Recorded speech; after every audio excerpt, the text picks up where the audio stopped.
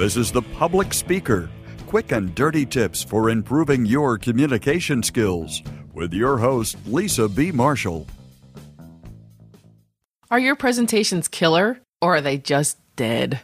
If you want to learn how to make memorable slides, how to make your points stick, and smoothly handle the Q&A session, register for the webinar I'll be delivering on August 1st.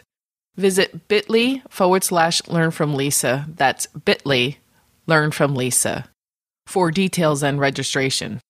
Last week, I made a bold statement. I said women are less successful professionally and are paid less than men by about a third for no reason other than gender. Of course, I explained why I believe this statement to be true, and I provided ample evidence to prove my point. Then I left you with a very important question. How does a woman successfully ask for and get an increase? But first, today's installment is sponsored by GoToMeeting. Summertime for me means summer interns, and that means working remotely with the team. Even though Lisa B. Marshall interns work from home, I prefer to meet face-to-face, so I can see if I've asked someone to do too much or if they don't understand an assignment. We use GoToMeeting by Citrix. I can start a meeting with a click, and the interns can join from their iPads. I like that we can share documents and work together as if we're side by side, and in the summer heat, if you need to meet, I recommend GoToMeeting. My listeners can try GoToMeeting free for 30 days. Don't wait for the special offer. Visit gotomeeting.com. Click on the Try It Free button and then use the promo code podcast. Be sure to use the promo code podcast. So, in a nutshell, when it comes to salary negotiations, the research that I talked about last week suggested that if you are a woman, you're damned if you do and damned if you don't. I ended the episode by saying that even though a woman may get the raise she deserves, both male and female colleagues may not like her afterwards. Just check out the evidence of gender research, that's negotiation gender research by Harvard University professor Hannah Riley Bowles. I've experienced this personally. Many years ago, I negotiated my compensation package for a new position directly with the CFO, not the hiring manager. And it was an intensive and, I thought, successful negotiation.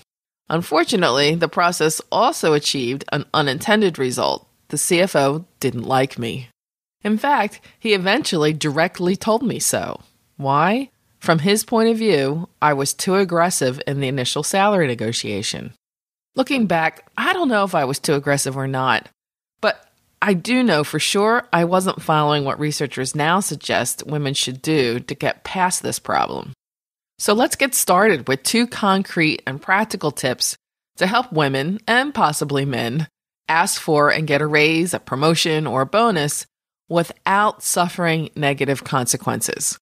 In a nutshell, my first tip is to take on highly visible, mission-critical projects, then ask for an increase once you've succeeded at them. Visibility is critically important, and women typically vastly underestimate how important. Senior management generally doesn't focus on routine work. They focus on problem solving and performance management. It's the non-routine special projects that command the attention of senior management. To accelerate your career, ask to be put on an important special projects team. Don't sit back and wait for your manager to give you something new and exciting. Go and get it. Think about your unique talents and how you might be able to leverage them to make an improvement or develop a new process or method. Perhaps you could lead a special projects team. Another option is to volunteer to represent your department on cross-functional teams, or ask to represent your company on cross-industry teams. The idea is to create opportunities to showcase your talents outside of your immediate work group, so that you'll be better recognized and valued by more people. This means taking on visible projects at which you know you can be successful. Then, after taking on a new major responsibility, ask for an increase. Or after earning accolades, ask for an increase. Even if you're satisfied with your current pay, ask anyway, because even if the answer is no, it's an opportunity to review and highlight the value you bring to the organization. Tip 2 is get a sponsor. A 2011 study found that women underestimate the role sponsorship plays in their advancement, and even those who do understand often don't pursue and develop sponsorships. So before I tell you what the study says, I just want to clarify. Although the words mentor and sponsor are often used interchangeably, they are in fact different. Yes, both mentors and sponsors provide guidance and they help make achievements more visible. And both mentors and sponsors often expand the perception of an individual's talent by helping to secure a place on highly visible project teams. However, a sponsor is also held accountable for and measured on the development and success of that individual. Okay, so back to the study.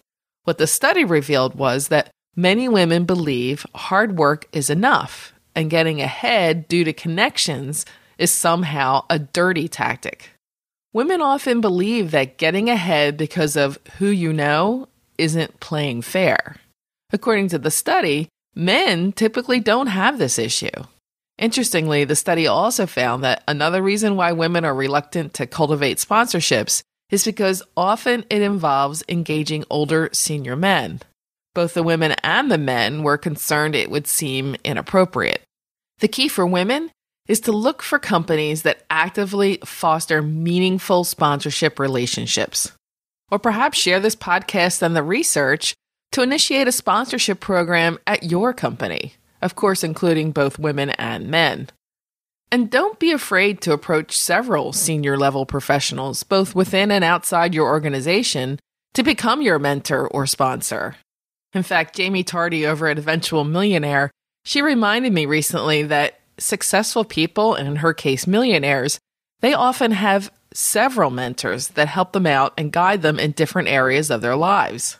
However, it's critically important to remember that mentors, and particularly for sponsors, they are giving you valuable time and risking their reputation and credibility. So whenever possible, you need to bring value to them. And you need to ensure positive results by putting all your energies into whatever opportunities they make available to you. Next week, in part 3 of this series, we'll pick up from here with 3 more quick and dirty tips for how to ask and get a raise. This is Lisa B. Marshall, passionate about communication. The more you learn, the more you earn. Don't forget the August 1st public speaking webinar. If you're interested, visit bit.ly/learnfromlisa. That's bit.ly/learnfromlisa. And finally, thanks to our sponsor, GoToMeeting with HD Faces. Remember, you can try it free for 30 days. Visit gotomeeting.com, click on the Try It Free button, and use the promo code PODCAST. If you have questions about how to communicate better at work, leave a voicemail at 206-350-7970 or email publicspeaker@quickanddirtytips.com. Sign up for Lisa's newsletter or get information about speeches and workshops by visiting lisabmarshall.com. You can find a transcript of this show and links to connect with Lisa at publicspeaker.quickanddirtytips.com.